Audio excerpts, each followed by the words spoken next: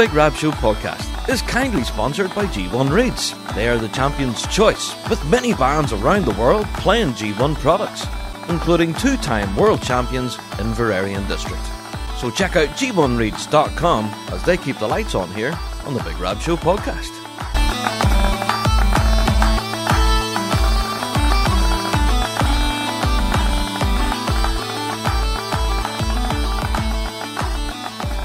Hello there, everyone, and welcome to another Big Rab Show podcast. How are yous, folks? Hope yous are all keeping well out there in podcast land, because yes, you guessed it, another week has rolled round in the bagpiping world, and it's time for another Rab Show podcast. Yes, we know it's the 21st of December.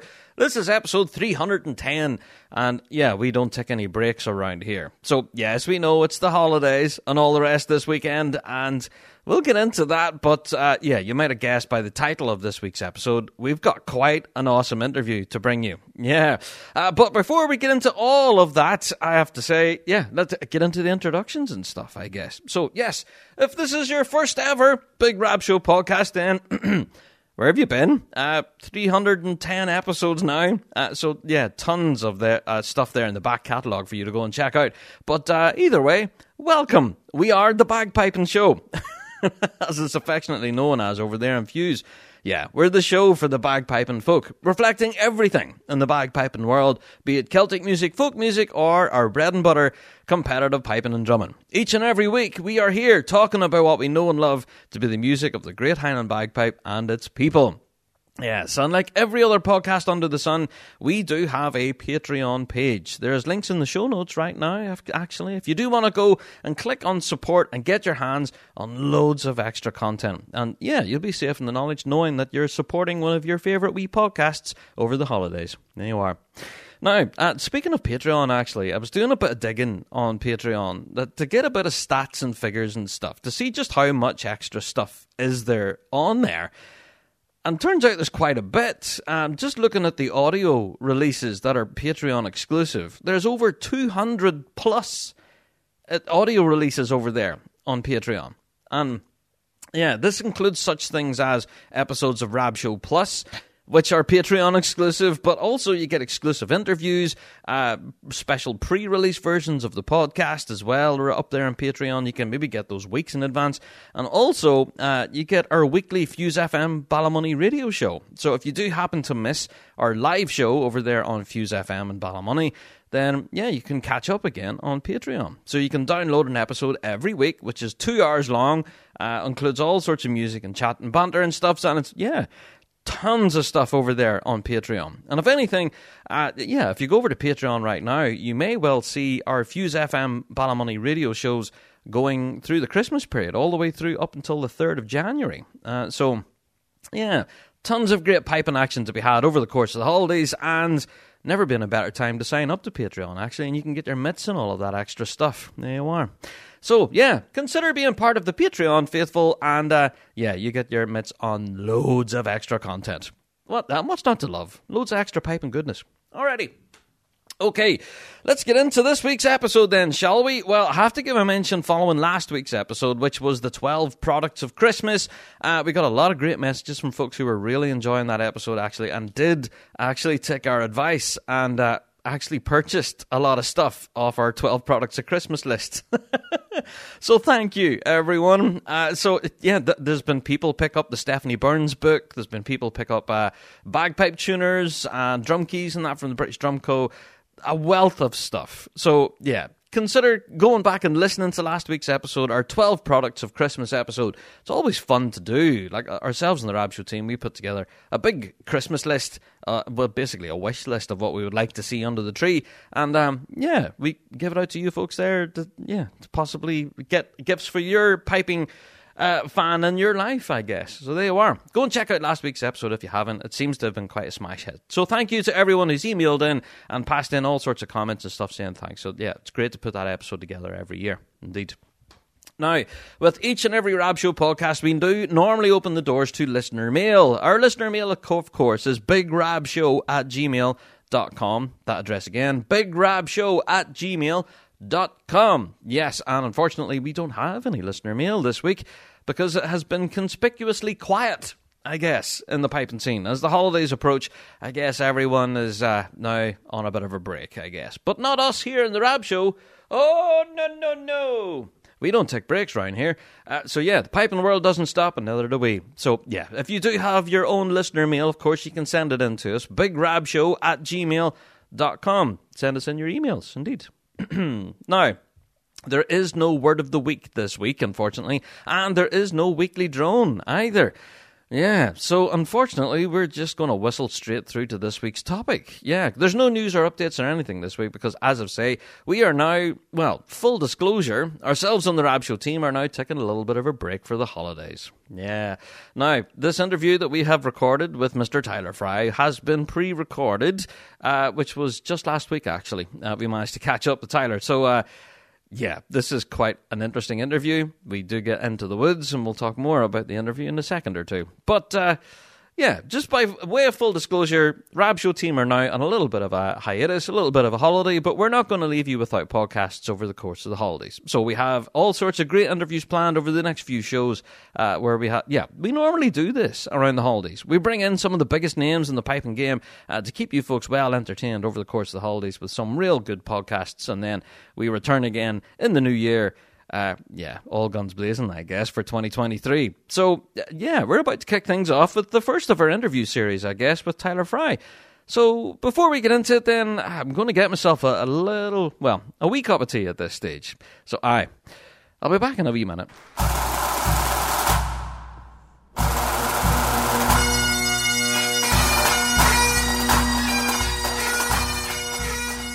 Do you wish piping could be fun again? Bagpipers around the world continue to struggle with their instrument, despite hours of hard work trying to get better.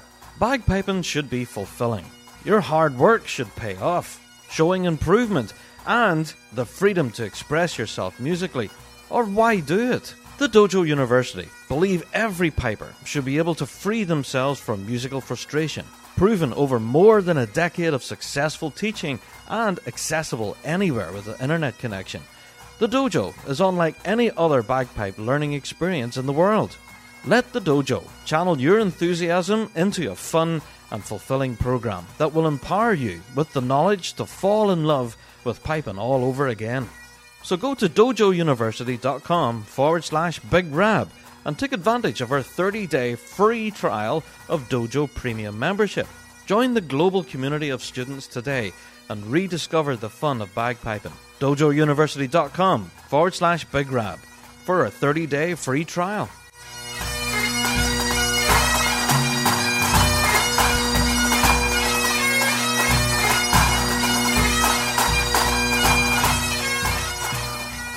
Yes, that was much needed at this stage because it's absolutely freezing here in Northern Ireland at the moment. I don't know what it's like where you guys are listening right now, but seriously cold. And that walk between my house and my garage, absolutely freezing. And I have to, again, give you a visual on the podcast here, but I'm sitting here with a hoodie on, a coat on, and a pair of gloves and everything, a hat on. It's freezing out here in the garage. So, yeah, I'm going to get this introduction to the topic done very quickly.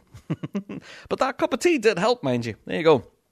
All right, now, I have to again say a huge thank you to Tyler Fry for taking time to chat with us here. He's an incredibly busy fella who's very hard to pin down sometimes to get interviews on the show. We've been trying to get Tyler on the show now for a while. I think the last Tyler was on was over the course of the Worlds. We caught up with him at the British Drumco tent. But then before that, he was part of our beer tent event as well. Do you remember those all the way back then? There you go. That was a while ago. But yes, we're about to get into this week's topic. Now, let's talk about the interview first of all. Now, again, by full disclosure, Tyler did say to me at the very beginning, before we even switched the mics on, he said, Rab, don't be afraid to ask me any big, hard-hitting, controversial questions. I don't mind answering them at all. Just go for it, man. So I did in this one. And I did ask some controversial questions that I did have to think twice about whether I should bring it to the podcast or not. But this was just a conversation. We were spitballing ideas on some of these controversial topics. And it does make for some very interesting listening, I guess. So, yeah, I guess without any further ado, let's welcome Tyler to the podcast then, shall we? So welcome to the podcast. The title of this week's episode gives it away, doesn't it? Tyler Fry. How are you, Tyler? Are you well? I'm doing very well, Rob. Thank you for asking me, and thanks for having me on the show today. Not at all. You're an incredibly busy fella. See, to try and get you pinned down for an episode, mate, it's impossible. Like, where are you right now? I'm not proud of being busy. My idea of a good life is not being busy, sitting on a beach, chilling out somewhere. But I'm actually in San Francisco right now. I had a chance to meet two guys from the Santiago Metropolitan Pipe Band from Chile. One who has just graduated from school here. The other came up to kind of. So Ignacio Soles and Tomas Guzman have been kind of showing me around the town of San Francisco. Been here, I don't know how many times, Rob, but I've never actually really properly hung out. So we got to Alcatraz yesterday. You know the deal. Like, how many cities have you been through? Been to with pipe bands, but how many have you really truly seen? Yeah, that's true. Yeah, it's great to have been to Stormont, but have I really been to Stormont? If you understand what's wrong with that. 100%. Yeah, that's very true. A lot of people complain about that. When they go to the World Championships and then, how was Glasgow? I don't know. I was seeing Glasgow Green and that was about it, really. I can only imagine how the spouses feel then. Yeah, absolutely. For holidays for the year, sit on a.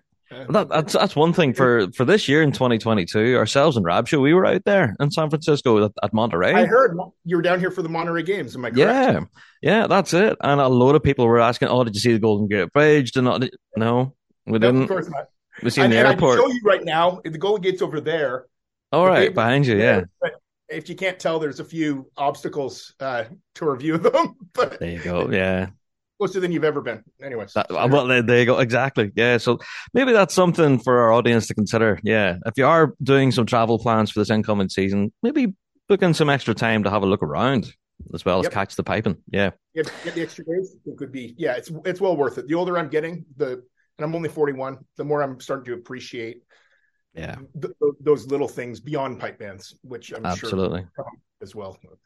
It's your interview. Do your thing. Oh, no, 100%. I completely agree with you. Yeah, but I've got a ton of actual proper interviewee questions for you here, believe it or not. So I have to say, whenever people think of the world of tenor drumming, your name is top of the pile. I think you were kind of revolutionary in the world of tenor drumming around the early 90s. Whenever I was involved in piping and drumming in grade 2, grade 1, you were always kind of the name of the guy everyone had to watch for tenor drumming from that regard. So can you tell me, first of all, how did you get your start, Tyler? How did you get a pair of sticks in your hand? That's a loaded question, but I'll try to summarize it as quickly as I can. I'm from a town called Carden, Ontario. So by the name, it's Scottish settled community. We have one of the oldest pipe bands possibly in the world, going back to 1909. And I believe that's even older than Shots and Dykehead, or around the same time that Shots and Dykehead, for example. Yeah. I'm not going to pretend to be the, government police, going back to the late 1800s, but very old band filled with a ton of Scottish migrants that really was just a club for them to come back together on the other side of the world.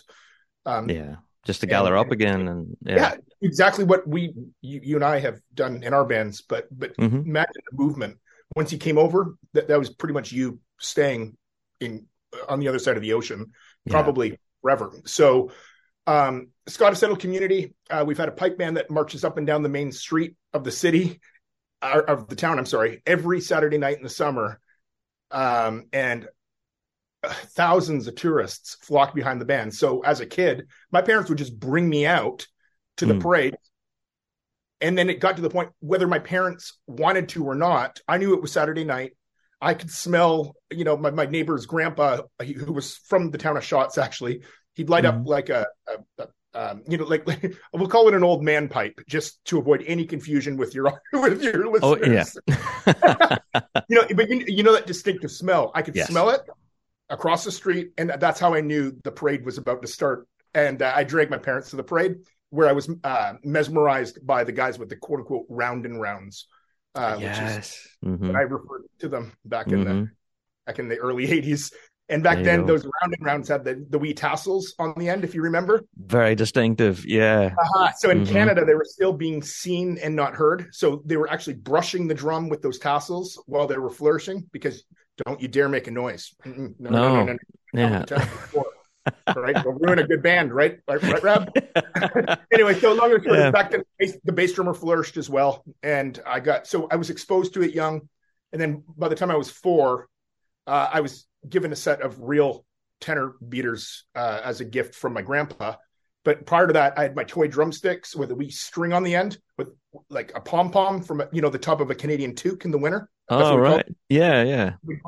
My grandma had tied strings with pom-poms so that I could flail them around. And the band would actually invite me in to perform with them at the park. Wow, at such a young age. Yeah. So they treated me like one of them. And sure enough, when I was 11, I went for formal lessons, showed up saying I want to be a tenor drummer. Mm-hmm. They said, why would you want to be a tenor drummer? Nobody wants to be a tenor drummer. You'll learn snare. And no way. The rest is kind of history from there. But I ended up being a closet case tenor drummer while I was learning snare drumming for many, many years, until even when I was playing with Milton Optimist after my first band, the Kincardine Scottish. So we had a juvenile band in Ontario called Milton Optimist. Lots of players. They're all playing in top grade 1 bands if they're still playing, or did play in top grade 1 bands. Everyone that was in that band. But even Gail Brown, she didn't want a tenor drummer in her band. She just didn't see the need for a tenor drummer. And I wasn't quite ready to play the medley section in the snare line in 1995. And Craig Cahoon, father of Hospital, one of my inspirations and teachers growing up, legend. He convinced Gail somehow to let me go out there and tenor drum instead of snare drum. And that was sort of my first time performing. And I started doing solos at that time. There you go. Yeah. 78 year after invited me in. So can I kind of stop there? Is that a good sort of summary? That's a good waylay into your career in grade 1 then, I guess. Yeah, because I think that's really where I sort of caught up with you, really, is that jump from, you were doing the solo scene and then from there into grade 1. And you did mention the sticks with like the tassels on them and stuff. And then that was so unique. Of course I do. Longer abroad than it did in Northern Ireland and Scotland. Yeah. But by about an extra decade or two. Oh, I'm showing me age here now at this point, possibly. But I do remember the first time seeing it in person. There was a huge crowd around you and everyone was like, oh, you have to come and see these tenors, man. They're amazing. I'm like, what? And then whenever we went over, we were just mesmerized. We didn't know what was going on. Because he's sure twirling those things around, but we don't know what he can actually do on the drum. But boy, is he going crazy in the air. That's it. But it was so visual, and it's something that didn't happen at that time. 80s and 90s, it was all very regimental, and tenors never really stood out. Yeah, you didn't flourish. That really started in the 70s. Overseas, so meaning Scotland and Northern Ireland, etc. Yeah, that was like they started. All of a sudden, it was okay to start kind of hitting a tenor drum, And I think it's with Wilson Young's Intercontinental March in the early 70s. There you go. The rolls and I know one little roll, and that was the whole thing. Exactly. Or just, and then Bog Hall, starting just playing the ending phrases, so like bars 7 and 8 of a march. And then trying it with 2 different pitches and then 3. You can just show the whole evolution, but don't you dare twirl that stick around. The only time you see them throwing the stick around were the march-offs, or, they showcase their skills, including the bass drummers, during the march-offs, but never in the competition circle, right? It just was of no value.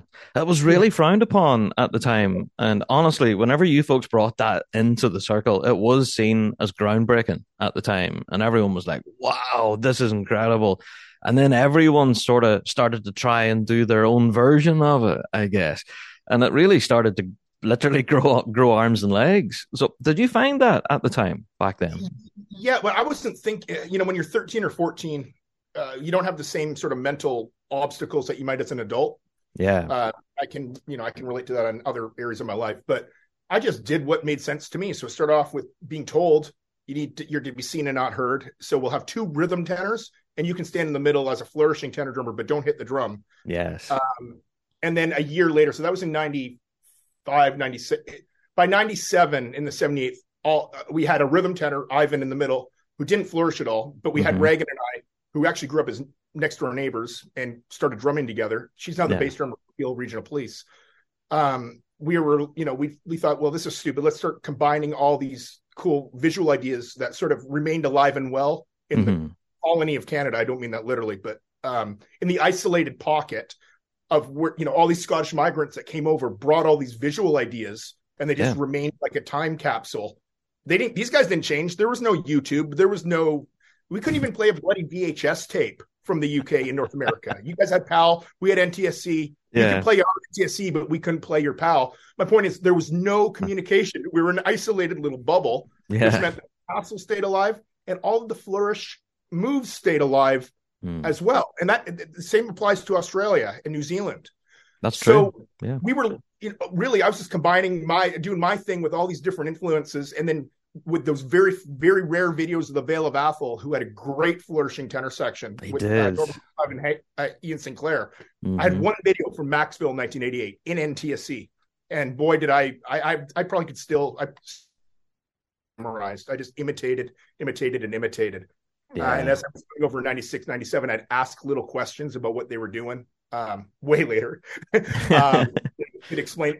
So long and the short is, we were just kind of doing what we thought was what made sense visually and rhythmically. Yeah. And I don't think we even thought of any of it as being, ridiculously groundbreaking. Sure, we were playing some of the first Hoss-built drums. Sure, we were using like little foam pieces, around the head. Oh yeah, I remember those. Yeah. Across the head to cover the bearing edge. We were doing all kinds of things that we knew no one else was really doing sound wise. Yeah. And I would argue, there's a lot of things I would do differently in hindsight, visually, and rhythmically, and sonically. But it was the perfect environment to try new things. Bill Livingston, to his credit, Michael Hunter, I played a year under Harvey Dawson. At least they were open-minded enough to try anything. So I was very lucky to have such a forward-thinking environment to start. Yeah. Otherwise, I probably would have been just told to, just don't touch that drum, Tyler. Don't get in the way. Visually too, or rhythmically, just. That's it. So that led me into my next question. Then, obviously, with working with pipe majors and lead tippers over your career, they've had to have let you had that free rein, I guess, to be creative. Yeah, and I've never pretended that I'm a quote unquote lead tenor drummer. Or listen, in the 78th, it was Michael Hunter's drum corps. Yeah, and we had a very strong relationship in the snare line with Craig Cahoon and myself. And by the way, Reagan, she has a jazz degree, jazz musician. She also had lots of ideas that where I'm going with this is, never once did we try to create, and I think there's a lot of articles that kind of talk about how we were trying to be separate from the snare line. Blah, blah. No, we were an integrated drum corps. We just had a common vision of what we were trying to accomplish. Yes. So in the 78, that was with, for the most of the time, Michael Hunter, Craig Cahoon, and myself. And then in Shots, obviously, Shots was the right fit, but I can tell you, I showed up to Shots playing the way Shots played at the time. Yeah. And I just, shut up, did what I was told. And then, like any new company or anything, slowly you can start opening your mouth. Here and there. Introducing little ideas here and there. Yeah. Yeah. Yeah. And that's the way that whole thing evolved too. And then when Scott Curry came back from Strathclyde Police in 2005, that's when, obviously, Scott had been playing with Jim for well over a decade. Oh, God, even longer than that. A long time, yeah. Late 80s. That relationship was there. So Scott and I had a shared vision of how to bring where things were with what we were doing in the 78th. Yeah. And put it within Jim's vision of the next era, if you will, of the Shots drum corps around 2004, 2005. The next generation. Yeah, I remember talking about that on the radio too, about this new generation of Jim drum corps, and there were massive fans of that, myself included, by the way. But yeah, I'm going to wind it back again another few years. Again, talking about rhythmical influences, because I played in grade 2, grade 1, and we did have 2 flourishing tenors and 1 who beat. We were one of those bands. Okay. And it was always a little weird to try and find out the balance between the visual and the beating bit. We didn't know what we were doing. Do you only just flourish during the double 40? And, That's like, what the army would have said. Yeah, only flourish. Hey, I would have lost a tenor solo in Canada if I flourished at all during the piano section. Yeah, exactly. That's it, game over. So I just don't know where that came from. Was that, an instruction somewhere you received, or was that just, I don't know. There's a lot of things, just like being, being seen and not heard, only flourishing on the repeated section of each part of the double forte. Yeah. Playing, there's also a theory of always playing within a box that exists right here. That was a theory. You know, you never leave the box. So that arm at 90 degrees, you know, you never... Like straight in front of you, you mean? Yeah. You never lifted the elbow out. There's all kinds of rules. And they were, I think, for the most part, they came from the British Army. Okay? Oh, and, I see. Right. And no one really questioned them. You know, they just said, oh, okay, that's the rule. Oh, okay, all right. And I don't mean that... that's not a statement against anyone. But my point was, your band told you there were rules. So you played in the box. You know, you only went up to a certain height. You only hit if you were allowed to hit. Otherwise, you're just pushing the drum. Yeah. British Army is really where it all came from. And then it just lasted longer in some of these pockets elsewhere in the world, whilst you guys were starting to, you know, experiment with more rhythmic ideas. A lot of us were kind of a decade behind on that front, arguably. Arguably, yeah. A lot of the stuff was still alive and well that had been long forgotten in the UK and in Ireland. That's it. So, you know, it's such a fascinating topic, and it's one of which that we've been trying to talk about on the podcast now. We've been trying to get a proper tenor drumming episode put together. But what we're finding is that the tenor drumming world is so diverse, so many different methods of doing it and ways of doing it. And no one way is the right way. They're just different. You know what I mean? I agree. And by the way, I'm for the record, I'm not calling myself Alec Duthard or equating myself to Alec Duthard. No. I promise. But what I will say is that, you know, after speaking to Bert Barr, who was like a second grandfather to me in the UK for a long time, or Drew, I don't know whether the plan was, I don't think Alec had this grand vision where everyone was more or less going to play, you know, different like a language, like different branches coming off of him one way or another. Yeah. And by the way, that's not to insult anyone who chose not to. Like John Kerr in North America had his own thing, and they were both lead drummers of Shots. John just went over to Canada, I think around 52, 53. Alec became lead drummer in 57 of Shots. Yeah. I think it was late 50s, early 60s, something like that. Yeah. It was definitely in the late 50s. Was it 59? Anyways, I don't know. I'm not pretending to be I'll get my encyclopedia out later, you know, but I really do enjoy watching and listening to tenor drumming nowadays because, in my opinion, there are so many different variations of what you're hearing and what you're seeing. And for me, that's whether you want. I've been criticized by pipers for calling it art. I'm sorry, it's art. Every corps seems to have their own idea. Every time I watch, they have their own thing going on. And yes, a lot of are some of them things that I came up with or fused together. Yes, but have they found other cooler ways of using some of those ideas that I never even freaking thought of? Yes. And do you know how much that excites me? Huge.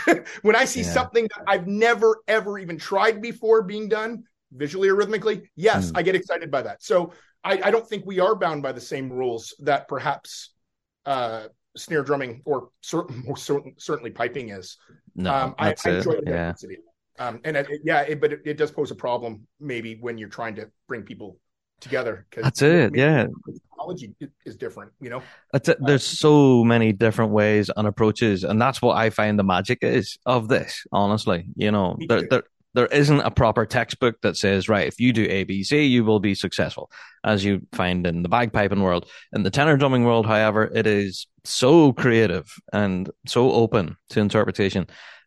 If one thing I wanted to ask you about, it's a common question we've been getting here in Rab Show, actually, is the size of tenor corps seems to be increasing. And I think even we chatted about it on Rab Show as it happened. It was the Spirit Scotland pipe band, and you guys had a big range of tenors there. Well, what was the thinking behind that at the time? No, and it's that's a really good question. To be fair, I'm starting to see them taper off or get a little bit smaller right now, and a lot of coming back out of COVID, and I'm sure pipe corps are going to say the same thing, and snare lines potentially as well. Yeah, it's only the few globally that seem to have the same numbers. That's it. One. But number two, number two. in the Spirit year, it was exciting for us because we could actually encompass every note on the chanter. Now, a lot of bagpipers listening will say you don't need to do that. You know, that's our job as pipers to play pitch and melody. Okay, but think of it harmonically though. Okay, so we had everything from a low A bass drum all the way up to a high B tenor drum. Yeah, every note. And I say high B because we had an extra 14-inch drum that could pull it off with pretty decent sustain. And if I recall, Nicola Purvis played that high drum, and she got a great sound out of that high B. So we had a low B and a high B. Well, okay, so where am I going with all this? Yep. As the chord structure of a tune changes, so are the potential notes you use. So let's use a very simple one, and I could go into a million different tunes. Let's just use Balmoral Highlanders. Okay. Let's say that we have some really exciting rhythmic bit that we want to play in bars 1 and 2. Well, any piper listening right now would say, yeah, they'll go through the notes. Yeah, it's an A. We'll call it an A chord. Yeah, key of A. Yeah, consisted of A, C, and E. So in our core, we have a bass drum on A, we have a tenor drum on C or C sharp, and E, and a high A. So think about it from just purely like a lead drummer standpoint. You've got 3 drums, or 4 if you count the bass drum, that you can have either an ascending or descending line going on. That's going to that's going to harmonize with the phrase going on in the melody. So coloristically, you can have a pattern like going on a drum set. Do you want to go down it or do you want to go up it? Or go, variably all around it. Either way, it'll click in. So you've got high, medium, low, for lack of a better word, like we did in the 80s and 90s.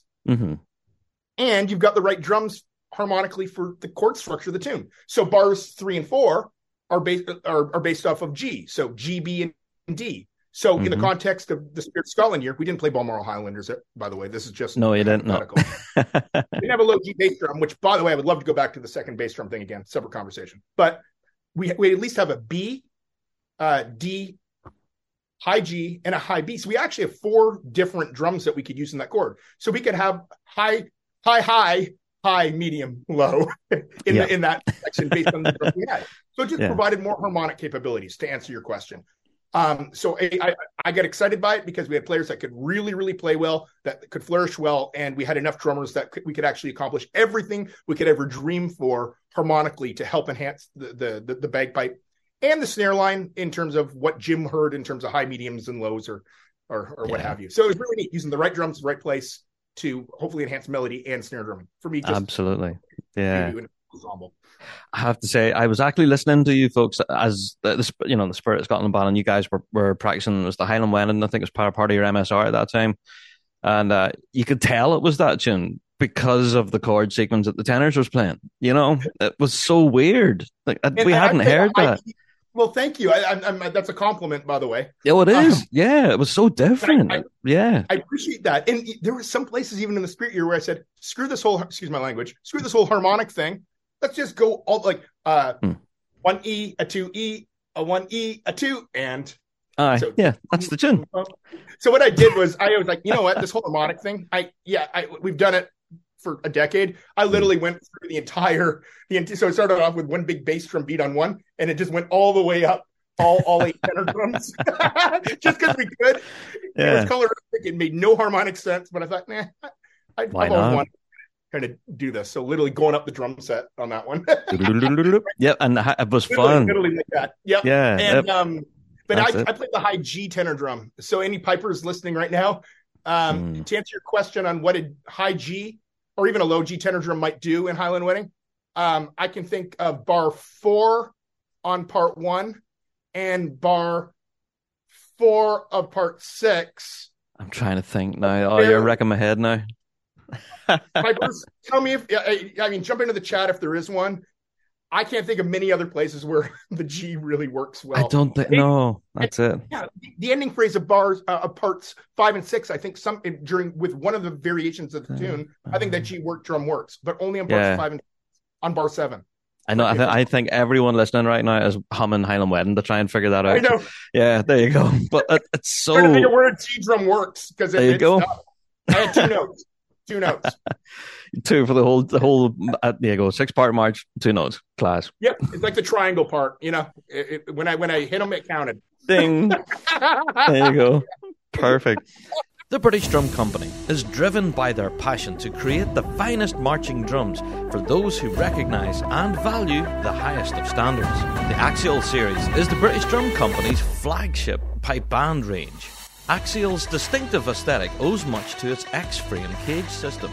This futuristic hardware is designed to complement all of the amazing shell finishes on offer, such as the Phantom, Smoked Walnut, and the very popular Merlin finishes, of which there are 3 new additions for 2022, Platinum, Violet, and Emerald. The bass and tenors now come with Georgian oak hoops, which feature their head stress management system, and wide mass claws for all-round better tension across the heads. The British Drum Company's Axial series is innovation defined, designed and engineered for you to look amazing, sound amazing, and feel amazing.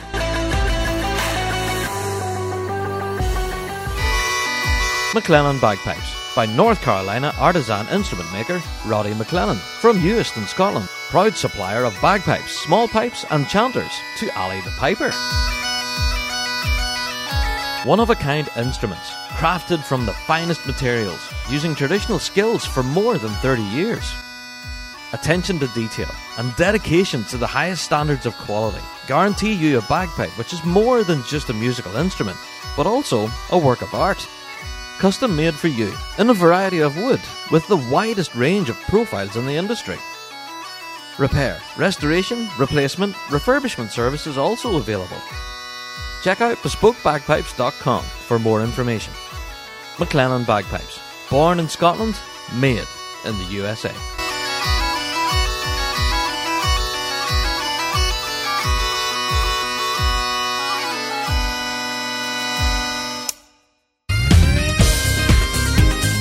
Wallace Bagpipes. Quality, pride and passion, made in Scotland. Proud bagpipe supplier to the Red Hot Chili Pipers.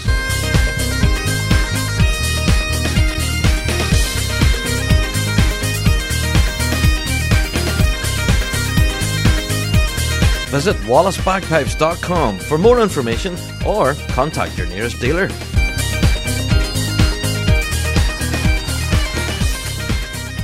Hello, this is Fred Morrison, and you're listening to The Big Rab Show.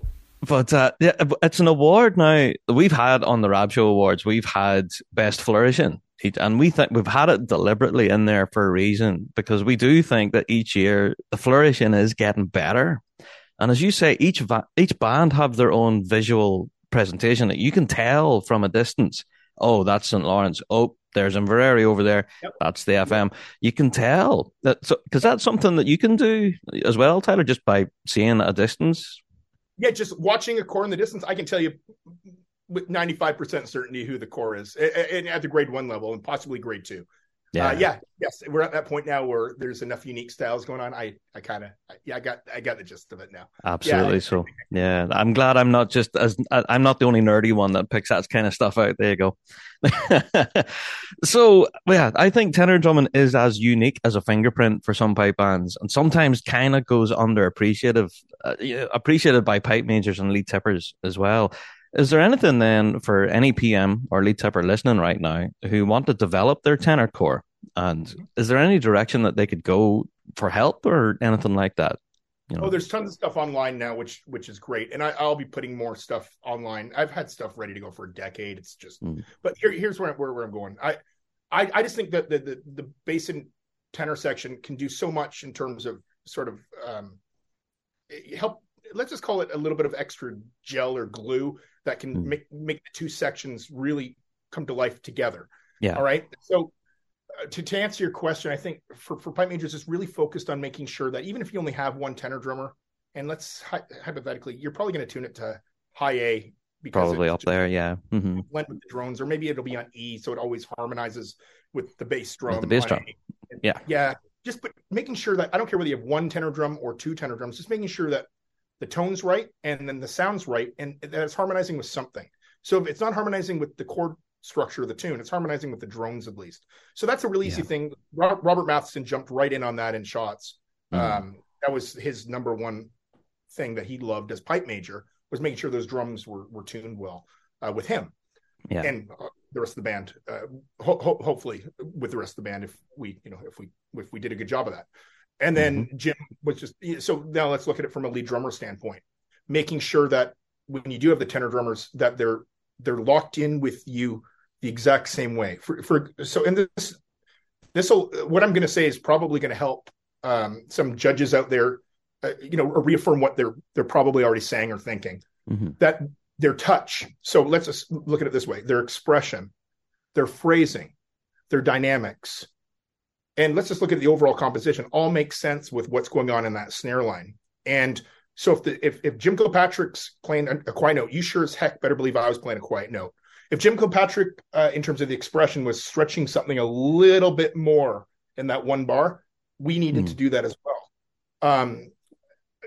Phrasing wise, if Jim's thinking in two bar phrases with the pipe major, we need to be thinking in 2 bar phrases as well. I can keep going through the whole thing, but my point is, look at your tenor section as an extension, whether it's one bass, one tenor, or just a bass drum, as an extension of both of your respective chords, and do the best you can so that it's working with you in terms of sound, expression, phrasing, composition. I can keep going through all those buzzwords every day, but no, that's great advice, though. Absolutely.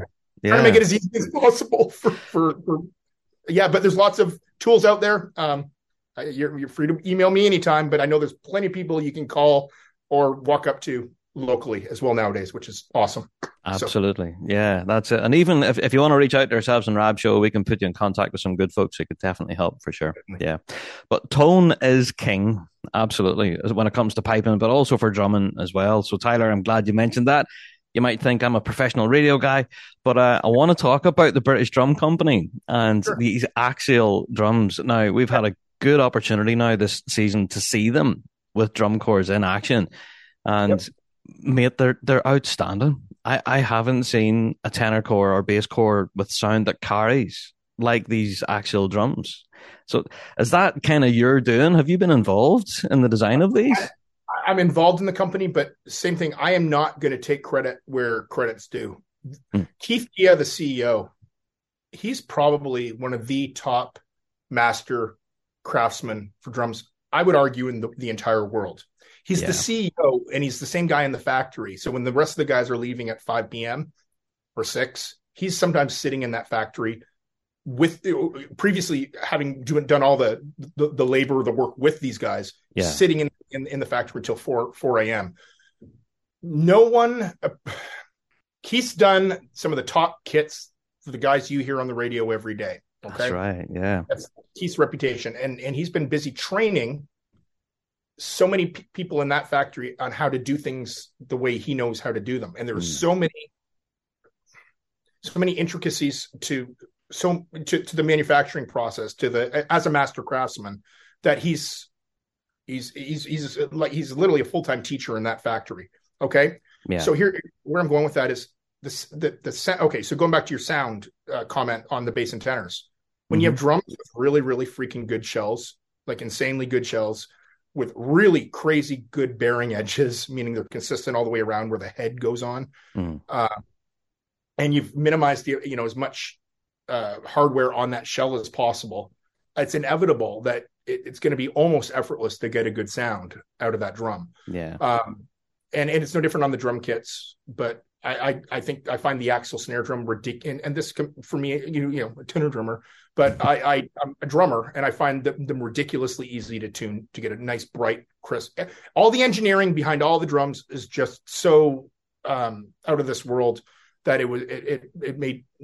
That's not because of me. That's because the companies surrounding themselves with the smartest people. Now, where I come in is telling them something works or it doesn't, or if their version of something that they thought was a phenomenal idea wasn't necessarily. But I would never step on the toes of those people. These guys know drum. They know more about drums than probably anyone. Just the team they have in that factory. They're unbelievable. I hope if anyone listening has a chance to go down to that factory in Stockport, that you do. What an experience. So you've done it, if I recall. We've been there, and that's something I'll never forget, because I honestly thought that, well, I know we're singing the praises of PDC now, and everyone's thinking this is a huge plug, and it probably is. But my experience of it was, as I thought, You put wood in at one end of a machine that comes out as a shell at the other. A guy glues it together, sprays it a color, and that's it done. But it's completely the opposite of that. So hands-on. Like, there's no machines that make these. And then when you're in the factory, you're talking to the guy doing it. Yeah. He's smiling, laughing, having fun. Haven't you try doing it with him? You know, like it just makes it look so easy. At home, if you had all the it's amazing. Tools. Like I asked him, so what sort of tools do you use? Oh, I use a ruler and a Stanley knife. Yep, that's spot on. That's it. That's literally that's it. That's the whole thing. It's amazing. So shout out to British Drum Company. The stand at this year's World Championships was a testament, I think, of the amount of different finishes and things they can do on these drums. They were amazing. Yeah, I didn't even know they could do half that. You saw the rainbow ones. They were smashing. I loved those. I had to buy them, and they're all sold. They sold like that. By the way, there you go. Those were fun. I need to get them to make me a new one now, I think. But some of those finishes are out of this world. I've never seen a drum company, and they're all done right in house, right here in Britain, or there in Britain. That's it. Yeah. Yeah, if you have an idea, they can probably run with it, and with relative ease. That's it too. And Stu has been saying that. I don't know if he's challenging me this last while, but he's been saying, he says, Rab, if you can think of a finish, then let us know and we'll have a go at it. You know, just challenge us. Throw something at us, he says. And they get excited by that. And Franz Whitley, who works in the spray booth, or we'll call it the booth. He's a legend. More excited by. He's a hilarious guy, and you give him a challenge, and 95% of the time it comes out better than what you imagined it to be. It was so funny. I'm a little behind the scenes here. As we were there at the factory, he was like doing like a sparkle fleck finish on a drum as we were there, and we went to visit him. And Stu said, right, this is the spray chamber. And he was in, and he opened the door, and he just looked like he had glitter from head to foot, and he looked like Santa Claus. He was all covered in glitter. It was amazing. That's why he goes home every day. That's stopping by the pub on the way home. He says he's finding glitter in his beard for weeks to come after doing a drum like that. So it's fantastic stuff. So as well as the British Drum Company then, Tyler, you also had your own line of mallets and everything as well on your own website. Do you want to tell us about the development of these? Because these was kind of an early on thing in your career, I guess. Yeah, it was never... You know, my parents always wanted to work for someone, blah, blah, blah. I remember even applying to McDonald's in the early days, not getting accepted. You know, I'm talking when I'm like early teens here. Yeah. But I had to do a sewing project for what's called home economics in Canada. So you do like half a year in home economics, the other year in shop class in 8th grade. But no guy, you know, when they're 13 years old wants to learn how to use a sewing machine or, you know, sew, or you get the idea. Sorry, by the way, there are plenty of guys that do. My point is that was not my thing. Yeah. And so my project was literally a set of tenor beaters. And I remember just finding a dowel rod from the hardware store, creating a ball of tape with hockey tape, you know, because I'm Canadian, hockey tape that you put on your hockey stick, creating a ball on the end. Put a little bit of foam on it, and then my sewing aspect was sewing, you know, the furry cover on top. The little, the join section. Yeah, there you go. Yeah. Oh, and I glued a little bead on the end from the craft store as well. So there you go. There was my sewing project. I got an A. There you go. So that was your first prototype then, really? That was my first prototype. Yeah. So that was in the early 90s, but really, when I started playing the 78th, when we started really focusing on sound, I just personally wasn't happy with any of what I could. I had a different vision for the sound, and a lot of it came from the M&G bass stick, which was invented in Ontario. Yes, yeah. It had this sound, it just created this really rounded attack, which I really, really liked. So by 97, I was hand doing them for us in the 78th, word of mouth, and then slowly started having to hand do every single pair for other bands around the world. Including at that time, like Vic Police. I can remember hand making all those for them. I remember them. Yeah. David Urquhart Travel. I remember Jackie Holden being one of the first.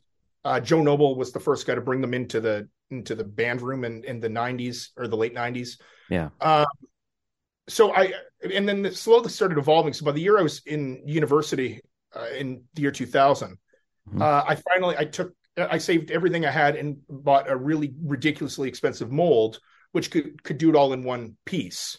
Right. And that was revolutionary because no one had ever, had the ball of the head and we'll call it there's no polite way to say this, the ball, the shaft, and the bead on the end. Yeah. The beater. Yeah. Here we go. Yeah. Opening a can of worms already there, Rab. And it was doing it all as one piece. Yeah. So it was able to speed up the manufacturing process dramatically instead of trying to thread things on or screw them on or gluing them and threading them. And it's just one solid object that you could cast. And most tenor today won't remember the era where heads were flying off or the little knobs were flying off the end. It happened to me in the circle many times. It happened to all of us. And I got somebody where you're gluing like a wood ball onto a plastic shaft or anyways. The point is they always came loose eventually, and usually it was at the most inopportune time. Absolutely.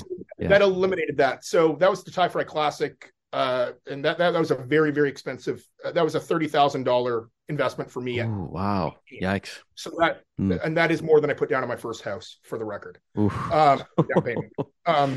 So and then in 2004, the Platinum came out. In 2005, the Practice concept came out. So I was innovating, trying to develop these products.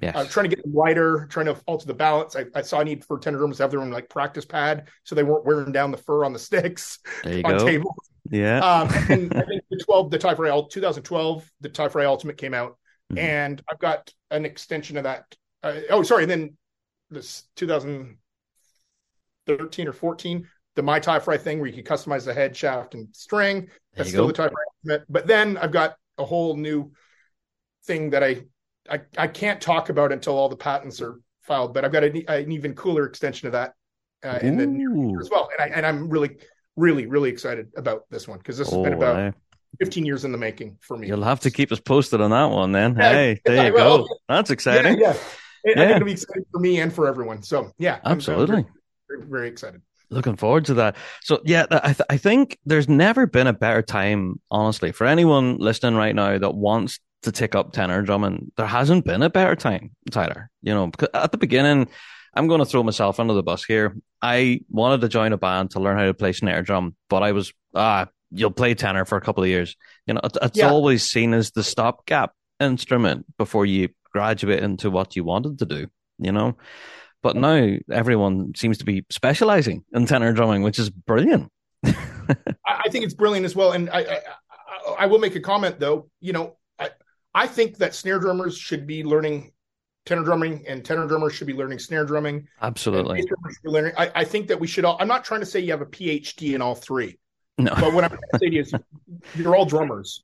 So I don't want anyone to, especially when you're twirling these sticks, remember that if you're going to do that technical element, it better not interfere with that note being played exactly the way Jim Kilpatrick wants it to in terms of dynamics, expression, phrasing, blah, blah, all blah. All of that. Exactly. So you got to remember you're a drummer first. And so I think in the future, I think we're going to end up seeing drumming judges that are going to be, I don't think we'll just see a snare drummer judging according more. I think it could be possible one day you have a tenor drummer judging the whole drum corps or a snare drummer judging. And heck, I would love to have John Dunn, bass drummer for Slot, judging, my snare line one day. Yeah. I know John's been sitting in the middle of that circle for so long. We'll have a great year. So where I'm going with that is, I don't know whether it means having more drumming judges or at championships or, one single drumming judge who just may happen to be a bass, tenor, or snare at a local smaller contest or minor, as we call them.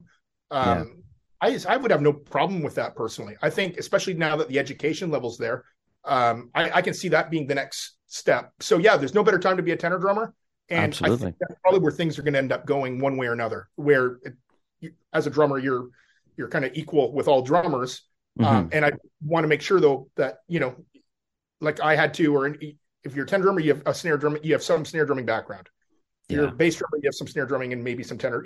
I just think we should all try to be drummers is all absolutely. I'm saying. Yeah. Learn about every part of the core, not just your own section. Exactly. And jump outside pipe bands too, because there's lots that you can bring back in from there as well. Okay. And absolutely. Yeah, well, a prime example of that is a mate of mine, Johnny Rowe. He's a rock drummer. Prime example, rock star, and he brings into pipe bands what he aspects of what he does outside of pipe bands. Absolutely.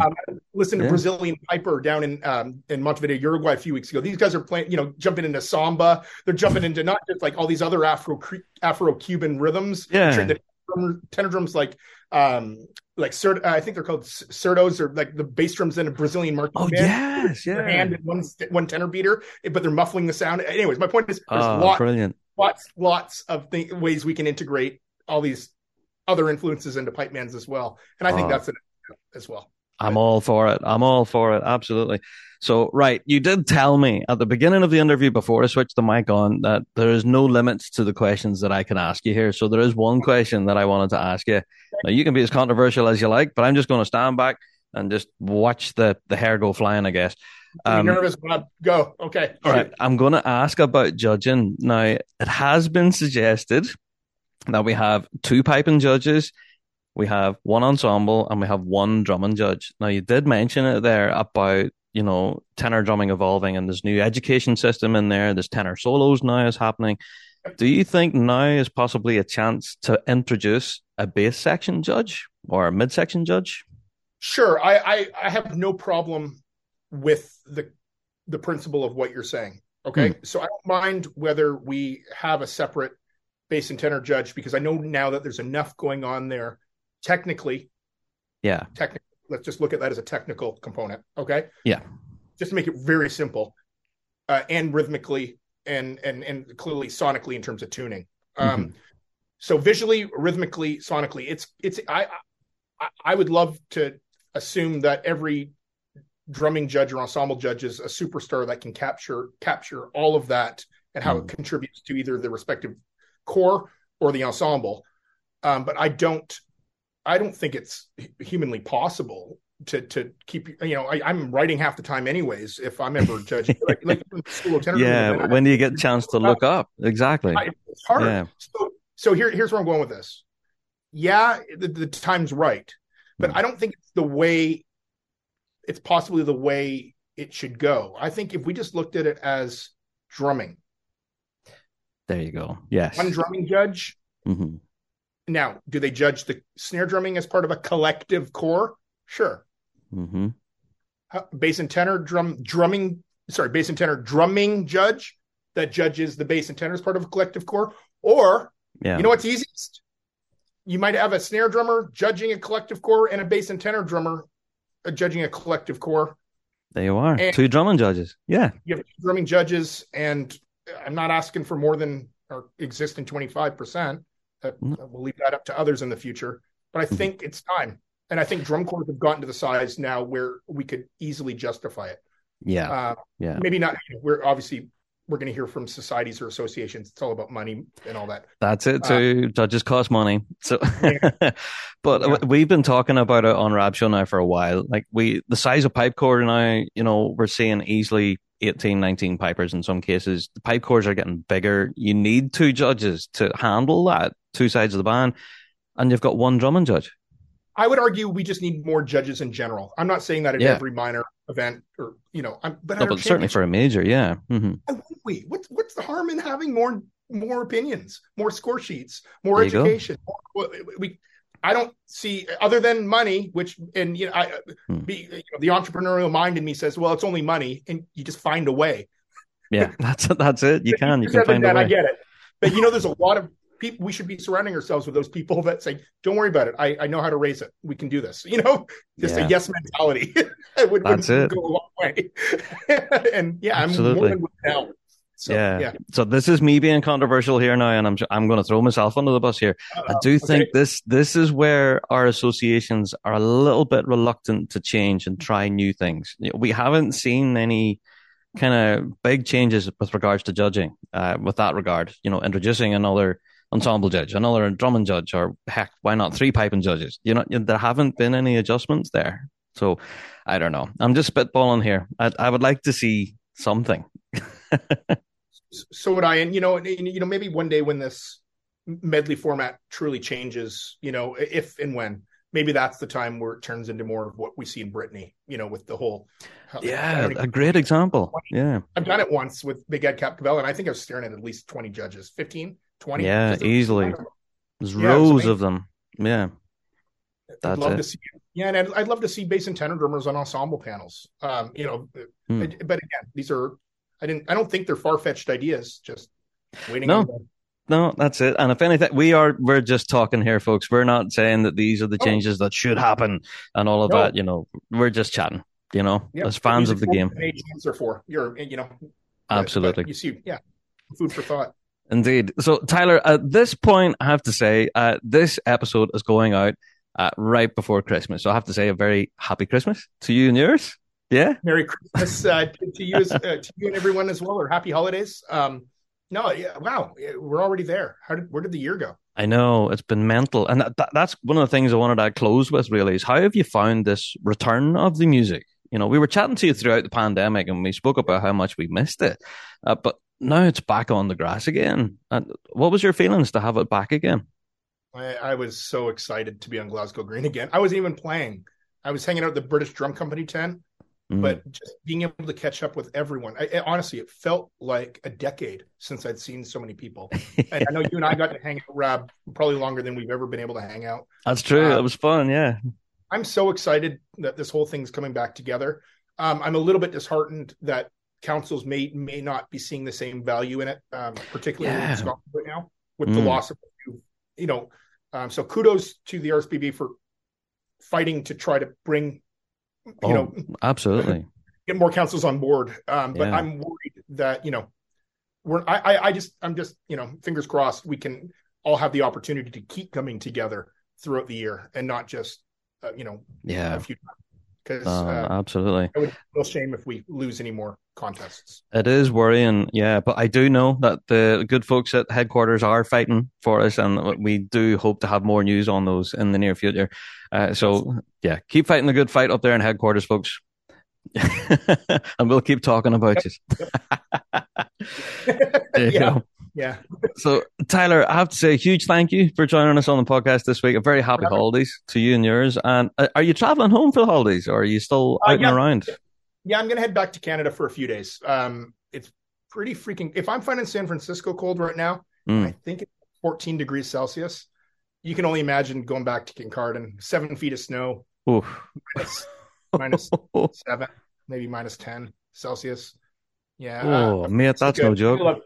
I love Canada, but in the winter, not fun. No.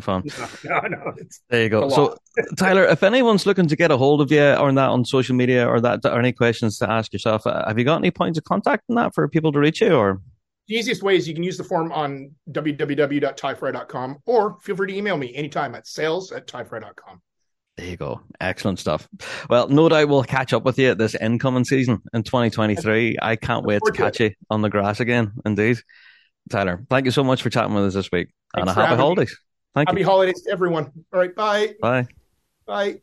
Fantastic stuff there. Thank you so much to Tyler Fry for taking time to chat with us here on the podcast. And he was recording that from his hotel room. He was actually out and about traveling still at this point.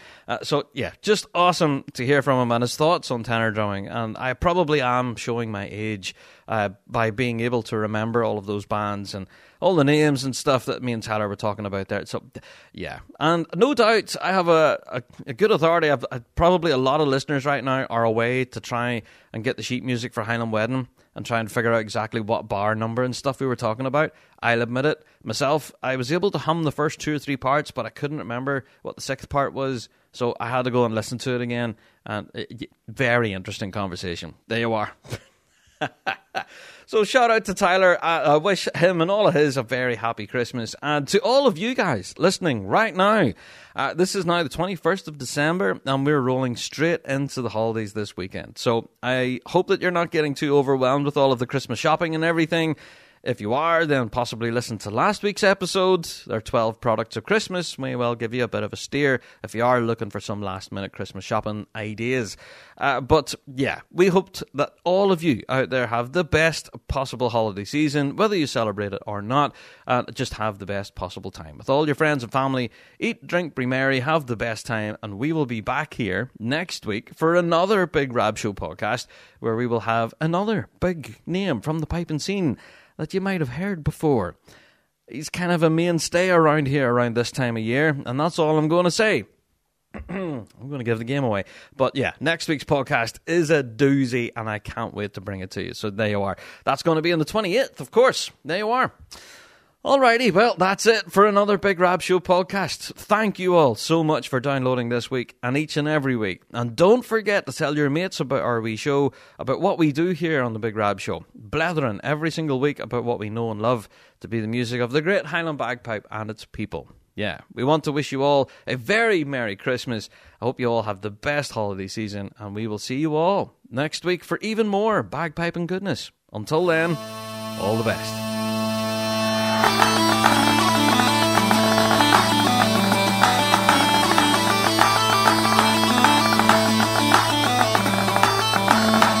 Well, that's it for another Big Rab Show podcast. Thanks so much for downloading this week. And a special thank you to our sponsor, G1 Reeds. Played by bands around the world, they are the champion's choice. Played by two-time world champions in Verarian District. Don't forget to check out thebigrabshow.com to be kept up to date with all the latest news and views from the piping world, and also check us out on Patreon. For $5 a month, you can get your hands on tons of extra piping goodness and be part of the Patreon faithful. So until next week, guys, we'll see you right here on the Big Rab Show podcast. All the best.